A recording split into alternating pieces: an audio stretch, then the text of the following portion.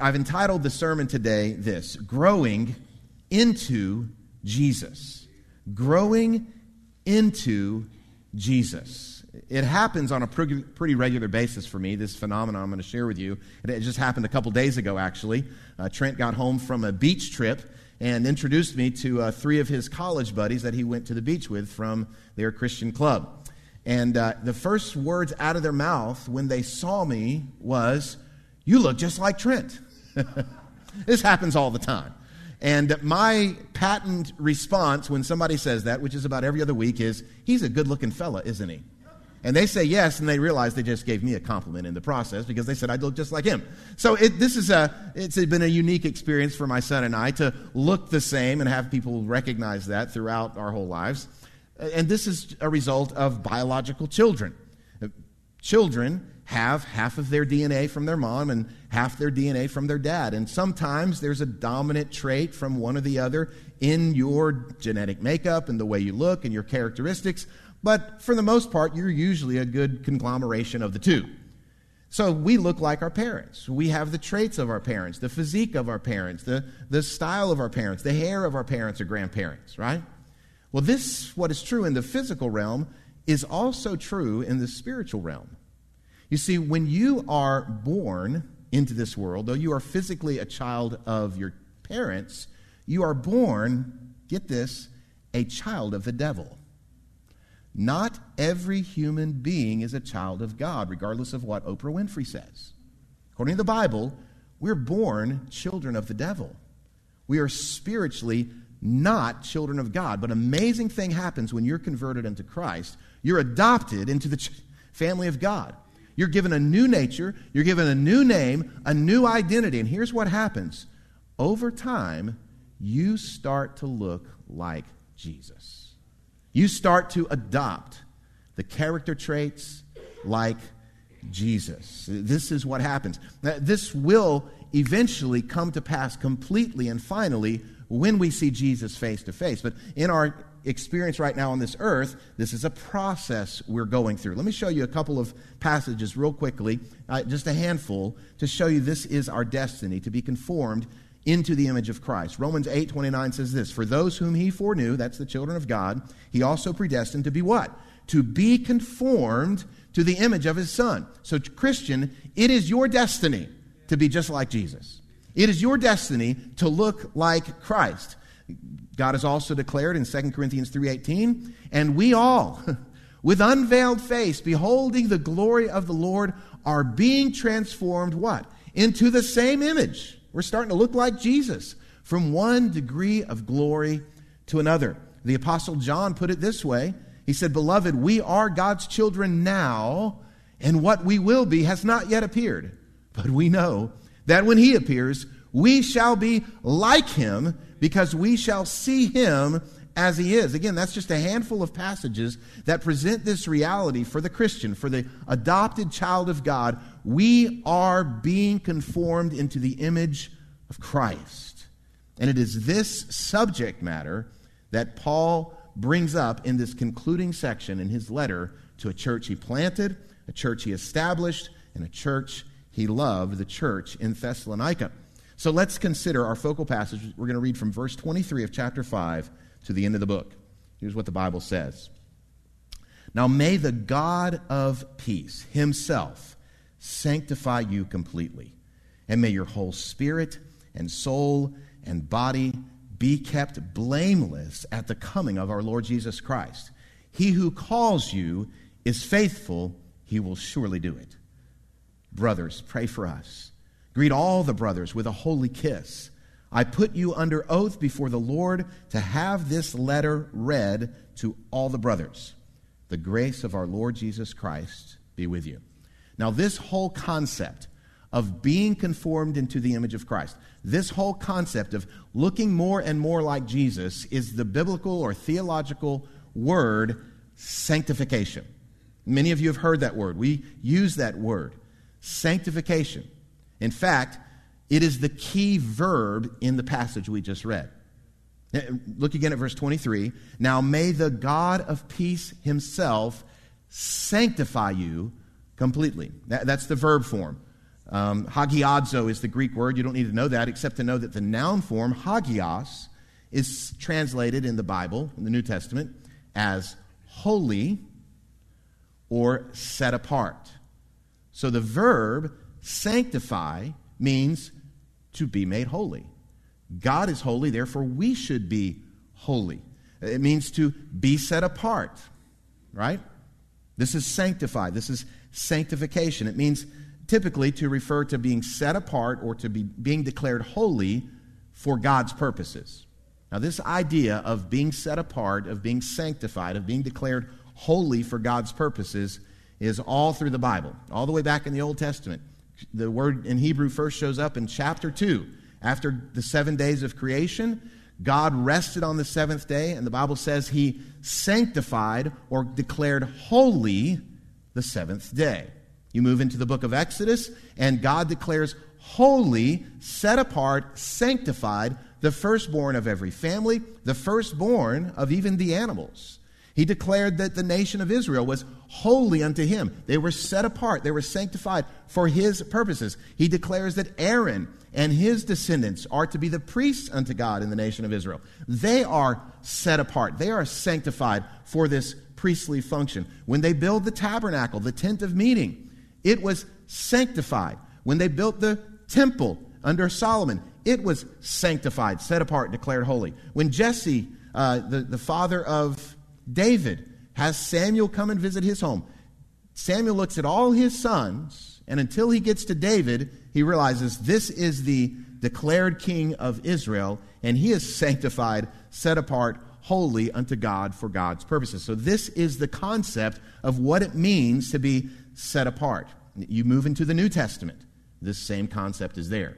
John the Baptist was sanctified, set apart, declared holy for God's purposes to be the forerunner of the disciple of Jesus. Jesus set apart his disciples as holy unto the Lord, right? Acts chapter 6, the first deacons were set apart, declared holy unto the Lord. Acts chapter 13, Paul and Barnabas were set apart to be missionaries. Again, all through the Bible, even go to the last book of the Bible, the book of Revelation. This noun form, hagios, is all through the book of Revelation. You know who it refers to? See, sometimes it's translated holy. Sometimes it's translated saints. It's referring to every Christian in the book of Revelation. They're referred to as saints, holy ones. The prayers of the saints ascend to the throne. Here's the thing. Listen, saints, biblically, are not dead people who have been declared holy by a church council. That is not a saint. A saint is every blood-bought believer in Jesus Christ. The epistles in the New Testament are written to the saints in Lookout Valley. If you're a Christian this morning, you've been declared a saint. You're holy, you're set apart, sanctified for God's purposes. So this is an important concept as we study this last section of the book of 1 Thessalonians. Because here in our focal text, it's the verb form, sanctified, that is the root word, the theme of this whole passage. Now, to understand this process or declaration of sanctified, I want us to consider four things from the text this morning. The first one is this. I want us to think about the source of sanctification. Who is the source of our sanctification? Well, Paul begins this conclusion with these words, "Now may the God of peace himself sanctify you completely." Friends, God is the one who sanctifies us. God is the one who changes us. God is the one who sets us apart. God is the one who conforms us into the image of his Son, Jesus. It did not say, and by the way, this is a prayer. Paul is praying a prayer for them and for us. And his prayer was not, I pray God will help you as you sanctify yourself. I pray that God will aid you as you try the best you can. He did not pray, God helps those who help themselves. That's not sanctification. The only source for your sanctification, for your being conformed into the image of God, the image of his beloved Son, is God himself. He says, now may God, the God of peace himself, sanctify you completely. Now, having said that, there are expectations we have as Christians. Over the last 2 weeks, do you remember how many explicit directives were in each of those passages? We had 10 2 weeks ago, and then we had 8 last week. In just a short paragraph, there were 18 specific directives, commands, imperatives Paul gave them and is giving us as an apostle that we're to obey. So it's not that we just sit around and do nothing. I do not like the phrase, let go and let God. You heard that before? Because at best, it's misleading. At best, it tells us you just sit back and you let God do it all. That's not the process of sanctification. There are disciplines we must adopt. There are habits we must drop. This is what is involved in the sanctification. But bottom line, God does the work. And I believe, at least in part, this is what the Apostle Paul is getting at. Listen, God is more interested in you becoming holy than you are. God is more concerned about your holiness than any of us are concerned about our holiness. God's the one, therefore, who does the work. It doesn't matter how earnest a Christian you are, how Bible-believing and Bible-studying you are, God is more interested in your sanctification than you are in growing into Jesus. And the fact is, the entire Godhead, the triune God, is purposed and is focused on your sanctification. He is focused on your growing into the likeness of Jesus. And so what do we draw from that? We draw from that, if God is so interested in our sanctification, then we ought to be as well. We ought to consider these 18 specific commands we looked at the last 2 weeks and the other commands and imperatives of the Scripture, that we ought to do what He's called us to do, because at the end of the day, God is the one who makes us holy. And did you notice the title Paul used for God here? May the God of peace. Irene in the Greek, Irenic. Does anybody know the Hebrew word for peace? Shalom. Good job, students. Shalom. God is sometimes called in the Old Testament, in the Hebrew, Jehovah or Yahweh Shalom. Yahweh Shalom, the God of peace. Now, Jewish folks, when they greet one another with that greeting, Shalom. But it means so much more than just peace as we understand peace. Shalom is so much more than just the cessation of hostilities between warring factions. When Jewish folks say shalom to one another, it is a blessing of prosperity, a blessing of happiness and fulfillment and satisfaction in your life. Shalom. And Paul, who is an educated Jewish theologian, says to these Gentiles, Jehovah Shalom, the God of peace, the God of satisfaction, of happiness, of fulfillment, will sanctify you completely. Now, why is this important? Because the devil tells you just the opposite. The devil tells you, you want to be happy, you want to be fulfilled, you want to be satisfied in life, you got to chuck this holiness thing behind you. You can't be holy and happy. And God says, no.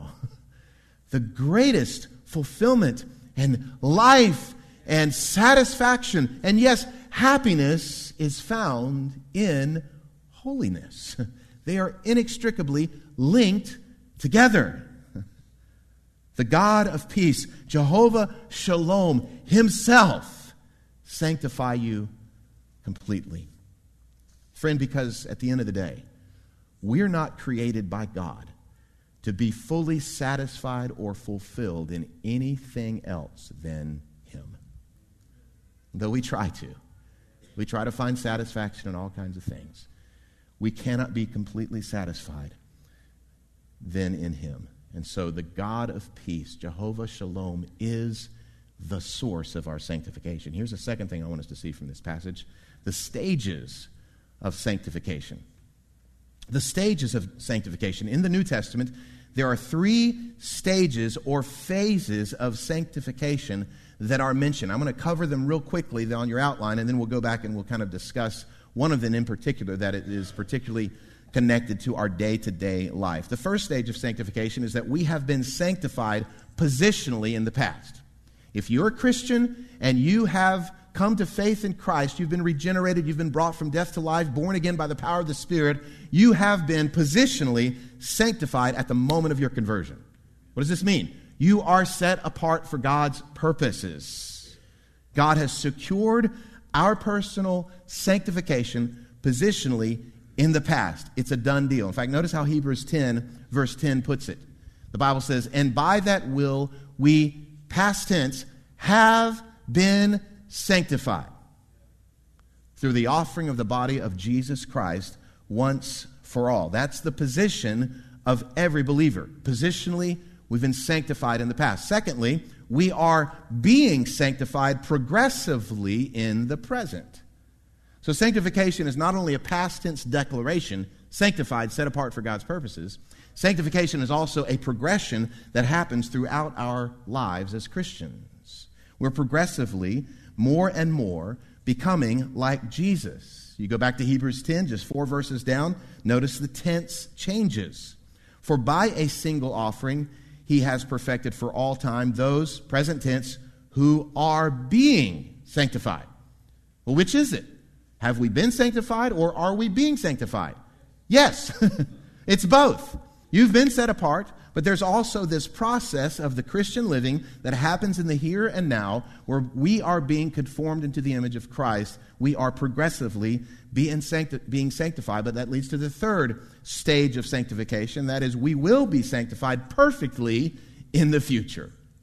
There's coming a time when, as John said, when we see him face to face, we will be like him because we will see him as he is. This is the ultimate sanctification. This is the final holiness that God works in our lives. He makes believers sinless in body, in soul, and in spirit. In fact, notice how Philippians 3 describes this future perfection. He says, but our citizenship is in heaven, and from it we await a Savior, the Lord Jesus Christ. What's he going to do when he comes back?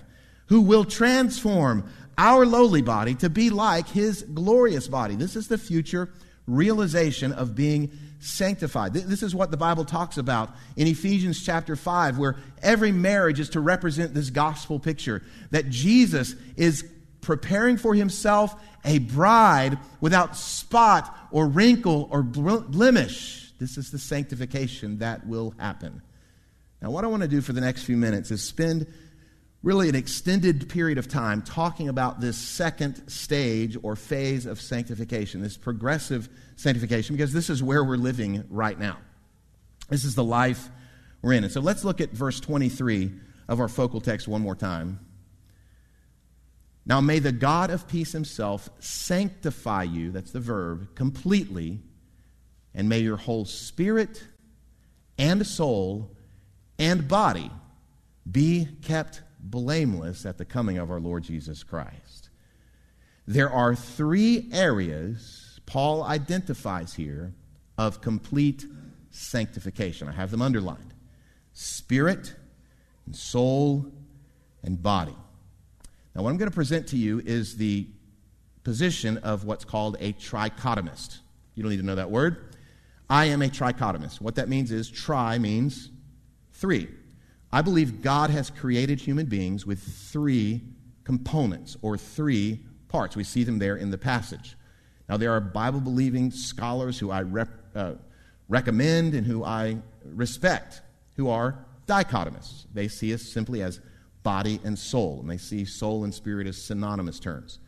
I believe we're 3 parts, and you'll kind of see why as we go through the text. This is a third-level issue, tertiary issue. This is not a doctrine for breaking fellowship with somebody else. The dichotomists are wrong, and that's okay. But we're going to look at the trichotomists, which I believe is what Paul's describing here. In fact, look at Hebrews chapter 4, verse 12. For the word of God is living and active, sharper than any two-edged sword, piercing the division of soul and spirit. So we've got body, soul, and spirit. 3 components. And it makes sense. We were created in God's image. God is triune. It makes sense that we who are created in his image are also triune. But again, this is not a point of division that we fight about. So help us understand the design that God has wrought in each of us. I've got a diagram. We're all different types of learners. Some of us are visual learners. Some of us are tactile learners. So auditory learners. So we're going to have a little visual learning process here. And so look on your outline. In fact, go and go to the next slide, and you'll see this diagram has essentially 3 concentric circles. And I want you to write down these 3 words, just as you see them there, for these 3 concentric circles. The outer circle is your flesh or your body. The next one is your soul, and the inner circle would be your spirit. These 3 parts or components function differently in our lives, so let me kind of briefly explain them. Your flesh, your body, is the physical you. It's the sensory you. What are our 5 senses? Sight, smell, taste, hear, touch. So your physical body, your flesh, has appetites. There are certain things you like to see, certain things we like to taste, things we like to hear, like to touch. So we have appetites and tendencies and bents. We have a physical body. We have a flesh. But further, we have a soul. Now, the Greek word here for soul is psyche, from which we get our English words psychology, psychiatry, right? So what is psychiatry? What is psychology? It's the study of human thinking, the study of human choosing, it's the study of human feeling. This is psychology. This is psychiatry. To think about the realm of the soul, to care for the soul. And then we have spirit, pneuma in the Greek. Your spirit is how you relate to God. It's your heart for God. It's your passion for God. It's your worship of God.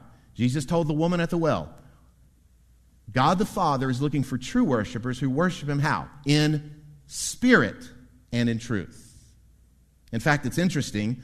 There are really 3 different Greek verbs in the New Testament that are translated into our English word life. One is the Greek word bios, from which we get biology. That's the physical. Another is the word psyche, where we just looked at it, soul. It's your intellectual, emotional, volitional life. And the other word is Zoe. Zoe's not here. We've got a Zoe in our church. It means spiritual life. So those are the 3 realms of our existence. Our Zoe, our psyche, our biology. Body, soul, spirit. Not if you're with me. You tracking with me? Okay, so this is who we are. We're made up of these 3 parts. Now here's the thing. When you were born into this world, you had no Zoe. You had no spiritual life. You were dead unto God. But Colossians 1:13, He rescued us from the domain of darkness and transferred us into the kingdom of His beloved Son. And whoop, we have life. We have Zoe. We have spiritual life when we're born again. All human beings, saved or unsaved, have biological life. They all have psychological life, but not every human being has spiritual life unto God. Now, I want us to just focus in on our soul. And you see I've got 3 little lines there, 3 sections of our soul. And I've kind of mentioned these, but I want you to see what they are particularly. Look at the next slide. Our soul is made up of our mind, our ability to think and believe. Our soul is made up of our will, our ability to choose, to make decisions. And our soul is made up of our emotions. This is your personality. You are not a body who has a soul. You are a soul who has a body. Your soul will live forever. Your personality, you will be saved and you will be fully sanctified in heaven, but you'll still be you. This is you. Your mind, your will, and emotions. Now watch this. Look at the next slide. What you think, what you believe, impacts your will, what you choose. And then the choices you make influence your emotions. And watch this. Has your feelings, your emotions ever impacted what you're thinking? Sure. So let's put it like this. This never happens, but let's say my wife says something unkind to me. And so I'm thinking, 2 can play this game. In the realm of my mind, I'm thinking, I'm going to cut her deep. And I make a choice based on my stinking thinking. The choice is to cut her back deeply. She's dejected. I leave the space. What follows that choice? Emotions. What an idiot am I? How could I wound her like that? Then it starts to affect my thinking and my believing. I'm a loser. I don't even deserve her. And then that thinking affects my choosing. And then that choosing affects my emotions. And all of a sudden, you've got a vicious cycle that spirals out of control. And this is why people commit suicide. But I want you to know something. Look at this next slide. The battleground is in the mind. What you think and what you believe. You've got to stop the stinking thinking. Now, let me just show you a couple of passages where this is borne out. Romans chapter 12:2. These are all familiar to us. Do not be conformed to this world, but be transformed by what? The renewal of your mind. What you think, what you believe. Romans 8:6. For to set the mind on the flesh is death, but to set the mind on the Spirit is life and peace. That's what we want. Life and peace. Look at Philippians 4:8. Finally, brothers, whatever is true, whatever is honorable, whatever is pure, just, whatever is pure, whatever is lovely, whatever is commendable, if there is any excellence, if there is anything worthy of praise, think about these things. Finally, one more. I could give you many. Colossians 3:2. Set your minds on things that are above, not on things that are on the earth. So to stop the vicious cycle of choices and emotions and false thinking, the battleground is the mind. What you believe about God and what you believe about what God says about you, your identity in Him. Now, let's go back to our diagram. There are three negative impulses or influences that impact our thinking. I want to reveal them. Let's look at Ephesians chapter 2. Tracy read this in our worship time together. I didn't know he was going to read it whenever I was preparing this message. Look at Ephesians 2. I've got them underlined. And you were dead. That was your spiritual condition. Spiritually dead. You were dead in the trespasses and sins in which you once walked, following the course of this world. There's one negative influence. Following the prince of the power of the air, the Spirit. That's the other negative influence that is now at work in the sons of disobedience, among whom we all once lived in the passions of our flesh. So three negative influences on our thinking. Back to our diagram. We can fill in these blanks here. You've got the world, the devil, and the flesh. And I want you to draw little lines. I know your diagram's getting filled up with lines and such. You may not understand it later. But the world sends information to your mind. The evil one, Satan, sends information to our minds. And our own flesh, with its appetites and proclivities, sends information to our thinking. What you should do and what you should feel.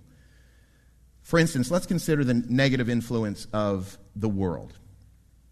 The Apostle John, in his first epistle, gave this clear warning about the world in 1 John 2:15. He says, do not love the world or the things in the world. If anyone loves the world, the love of the Father is not in him. Now, the world calls us to conform. The world is on an 8-lane superhighway headed to hell and says, y'all come on and get on the highway with us. The world refers to this system of belief that is contrary to God. We have an influence of the world, not if you agree with that. The world is influencing us negatively. Second negative influence, Ephesians 2 points out, is the devil, or Satan. Satan is a fallen angel who has an organized, demonized network and army. Listen to me. The number one thing Satan hates is the glory of God. God is all about His glory. So the one thing Satan hates is the glory of God.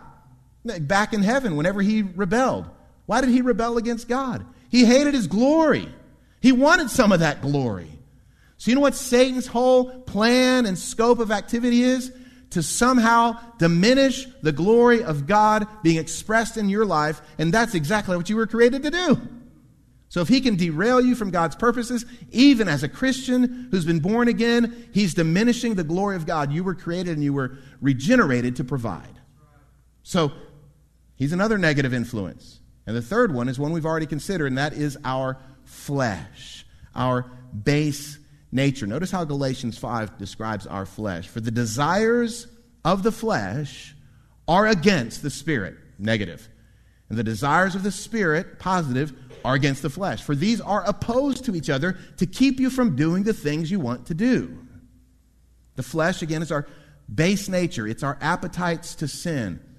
And the basic mark of the flesh is just simply being unsubmissive to the rule of God. Unsubmissive to God. So here's the battle. Anybody experience this in their life? The world, the flesh, the devil, the negative impulses that come upon us. This is the realm of progressive sanctification where we're supposed to be becoming more and more like Jesus. Do you see how it's only a work of God?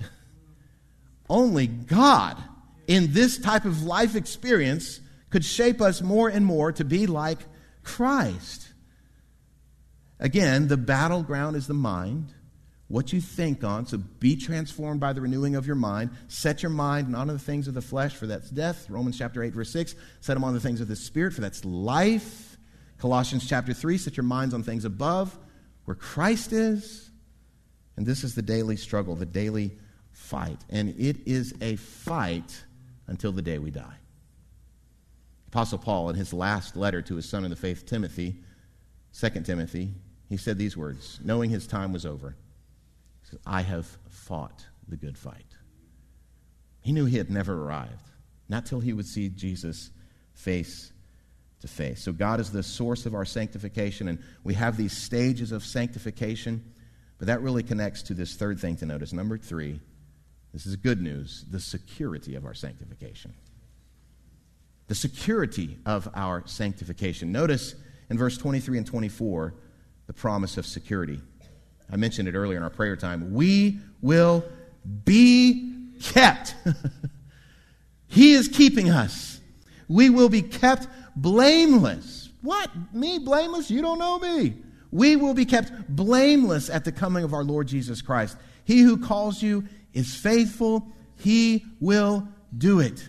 Paul is saying it's not only God's purpose to make you completely perfect in the end, but it is God's purpose to keep you until the end.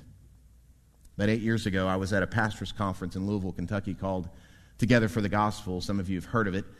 And there with about 7,000 other preachers, I was enjoying the great preaching and the wonderful worship of these men lifting up their voices to the Lord.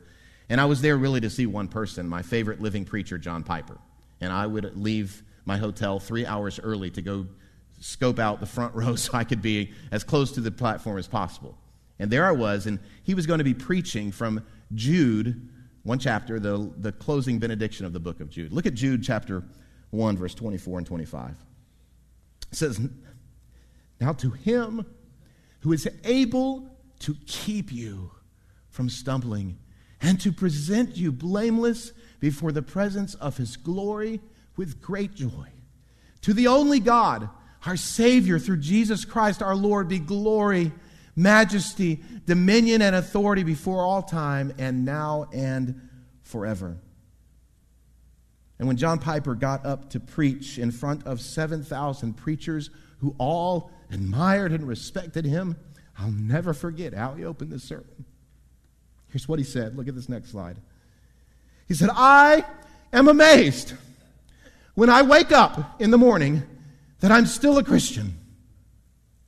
And I realize the fact that I wake up in the morning and that I am still a Christian is entirely due to the preserving grace of God. God has preserved me. What a great promise. And this is the promise that Paul is communicating to the church in Thessalonica as well. That they have a security in their sanctification. That they are being supernaturally kept by God Friend, if you woke up this morning still believing the gospel, it is not because of you. It's because of the grace of God keeping you. And that preserving and keeping work of God is ensured by His character. He is faithful. He is faithful. He will by no means cast you out. No one can pluck you out of His hands. He is faithful. He will do it.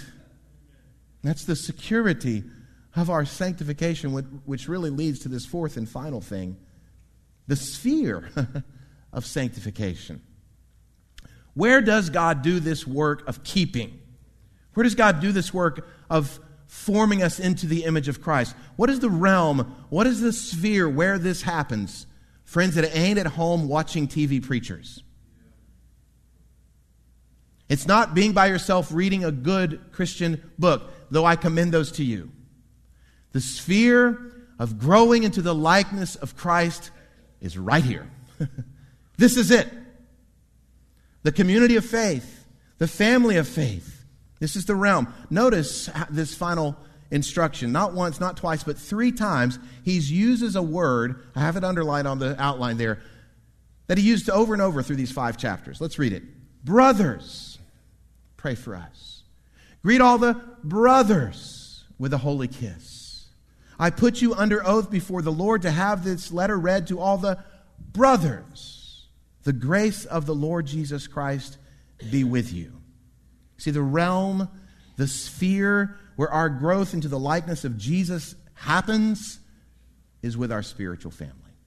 Yeah, look at those commands. Those commands there cannot be obeyed by yourself. You can't greet brothers with a holy kiss by yourself. You can't read publicly the Scripture by yourself. I mean, you can, but it's not obeying the command. This is a community project. It happens within the context of family. In fact, notice, I've pointed this out before. I've pointed you towards this website. Just go to y'allversion.com. And what the y'all version does is it takes the English Bible, and everywhere in the Greek there is the second person plural pronoun. It translates it not as you, like our proper English, but it translates it as y'all. There's also a Boston version that says yins, if you want to. Look at the first 2 verses of our text in the y'all version. Now may the God of peace himself sanctify y'all completely. And may y'all's whole spirit and soul and body be kept blameless at the coming of our Lord Jesus Christ. He who calls y'all is faithful. He will surely do it. Again, friends, this is a community project. This is all of y'all together as we grow in Christ into the image of his beloved Son. You see, the reason on that final day, you and I, y'all, will be kept secure is because God does not view us in our sin. This is why it's a community project. Because when we can come together in this place, we've got to remind ourselves, no matter how much I messed up with my wife this week, we remind ourselves, my sin is forgiven. We sing the gospel, we pray the gospel, we preach the gospel. We remind ourselves together that when God looks at us, he sees us in Christ. He sees us completely forgiven. And God will sanctify us. Jehovah Shalom, the God of peace, will sanctify you completely because the requirements of his righteous justice have been fully satisfied and met in Christ. I'll close with this. 18th century poet and hymn writer by the name of Augustus Toplady. He's the author of probably the most familiar of his works is Rock of Ages, Cleft for Me. On one occasion, he was contemplating this being kept in Christ. He was considering some of the thoughts and beliefs in his own mind and his own stinking thinking about fear and unbelief. Where are those coming from? So he reminded himself of the gospel. And notice how he put it so poetically. Again, this is 1700s language, so Hang with me. From whence this fear and unbelief? Has not the Father put to grief his spotless Son for me? And will the righteous judge of men condemn me for that debt of sin, which, Lord, was charged on thee? If Christ my discharge has procured, and freely in my place endured the whole of wrath divine, God will not payment twice demand, first at my dying Savior's hand, and then again at mine. This is the beauty of the gospel. This is what we come together to celebrate week in and week out. This is what we remind ourselves of as the stinking thinking from the world and from the devil and from the flesh through Monday through Saturday are dragging us down. We come together to say, let fear and unbelief be dispelled from your thinking. Christ has taken the full punishment for you. And you may be here this morning. And when we looked at that diagram of body, soul, and spirit, you may still be in your sins. You may not have a spirit alive unto God because you've never been born again. You've never been quickened from the dead and placed your faith in Christ's work on the cross, his death, burial, resurrection, and ascension into glory. Friend, today is the day of salvation. Place all your hope in him. Place all your trust in what Jesus has done for you, and you will be sanctified past tense, sanctified present tense progressively, and there's a promise we will eternally be sanctified perfectly forever. And that leads to my last thought. The hope, there is hope. There is hope. The hope of our sanctification is grounded in the character of God. He will surely do it.